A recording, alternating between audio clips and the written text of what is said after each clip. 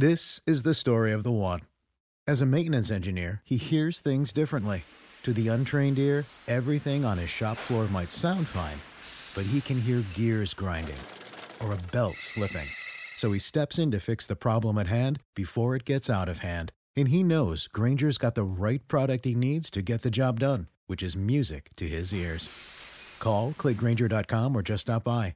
Grainger, for the ones who get it done.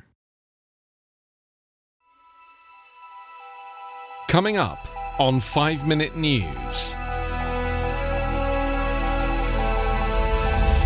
Biden pleads with senators, don't jam through Ginsburg nominee. Leak reveals $2 trillion of corrupt U.S. financial activity. And Southern California wildfires grow. It's Monday, September 21. I'm Anthony Davis. On Sunday, Joe Biden slammed Donald Trump and leading Senate Republicans for trying to jam through a replacement for the late Justice Ruth Bader Ginsburg and urged more senators to stand with a pair of GOP colleagues who opposed the election season rush. The extraordinary televised plea from the Democratic presidential candidate to Republican senators reflected the ferocious maneuvering that has followed Ginsburg's death at 87 on Friday. Her passing upended a campaign that had until then focused on Trump's handling of the coronavirus pandemic, the nation's economic collapse, and racial unrest that has stoked protests in U.S. cities. Trump has said he intends within days to name a woman to succeed the liberal icon, and Senate Majority Leader Mitch McConnell was moving toward the first hearings this week. Just hours before Biden spoke, a second Republican senator, Lisa Murkowski of Alaska, joined Senator Susan Collins of Maine in opposing efforts to fill Ginsburg's seat before the next president is elected.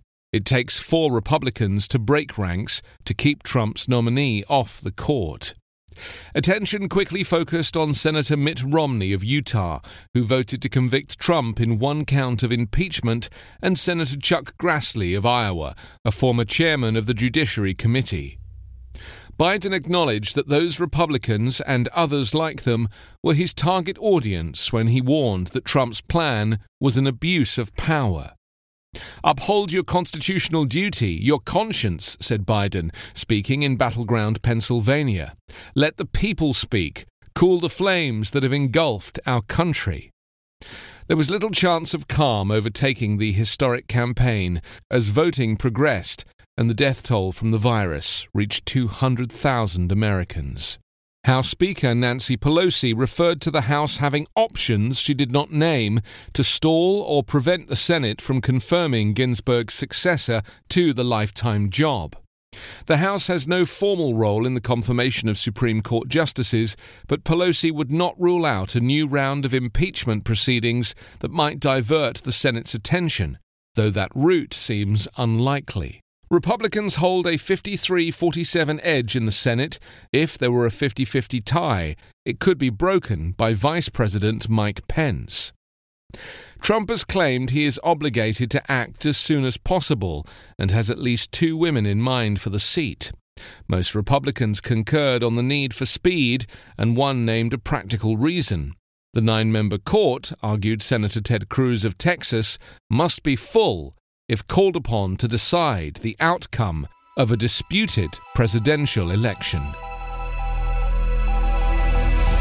Thousands of documents detailing $2 trillion of potentially corrupt transactions that were washed through the U.S. financial system have been leaked to an international group of investigative journalists.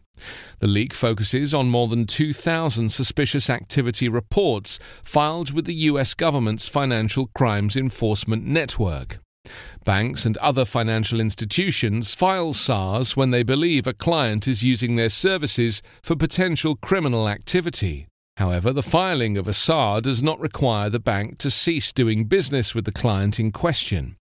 The documents were provided to BuzzFeed News, which shared them with the International Consortium of Investigative Journalists. The documents are said to suggest major banks provided financial services to high-risk individuals from around the world, in some cases even after they'd been placed under sanctions by the US government.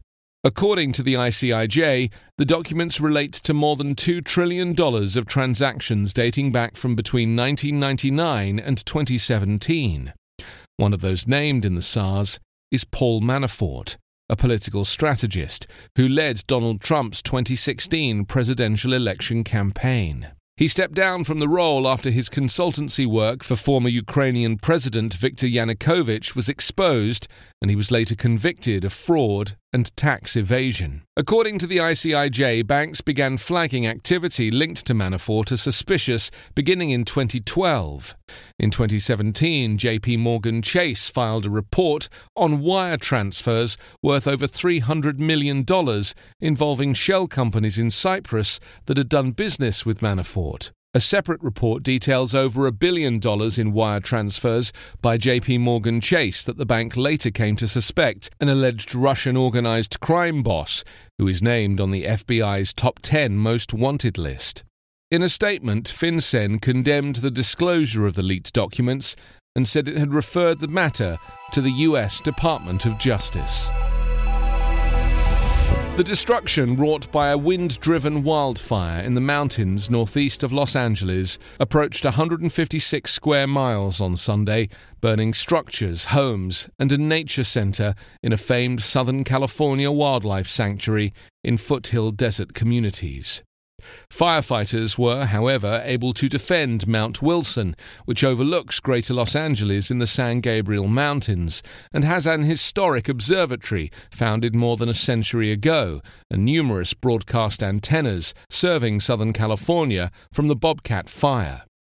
The fire started on September 6 and has already doubled in size over the last week, becoming one of LA County's largest wildfires in history. The blaze is 15% contained, as teams attempt to determine the scope of the destruction in the area about 50 miles northeast of downtown LA. Thousands of residents in the foothill communities of the Antelope Valley were ordered to evacuate on Saturday as winds pushed the flames into the Juniper Hills. The wildfire also destroyed the Nature Center at Devil's Punch Bowl Nature Area, a geological wonder that attracts some 130,000 visitors each year. Statewide, nearly 19,000 firefighters continue to fight more than 24 major wildfires. More than 7,900 have burned more than 5,468 square miles in California this year, including many since a mid-August barrage of dry lightning ignited parched vegetation. You can subscribe to 5 Minute News on YouTube with your preferred podcast app. Ask your smart speaker or enable 5 Minute News as your Amazon Alexa flash briefing skill. Please subscribe, rate and review us at 5minute.news. 5 Minute News is an independent production covering politics, inequality, health and climate, delivering unbiased, verified and truthful world news daily. I'm Ken Harbaugh, host of Burn the Boats from Evergreen Podcasts. I interview political leaders and influencers, folks like award-winning journalist Soledad O'Brien and conservative columnist Bill Kristol, about the choices they confront when failure is not an option.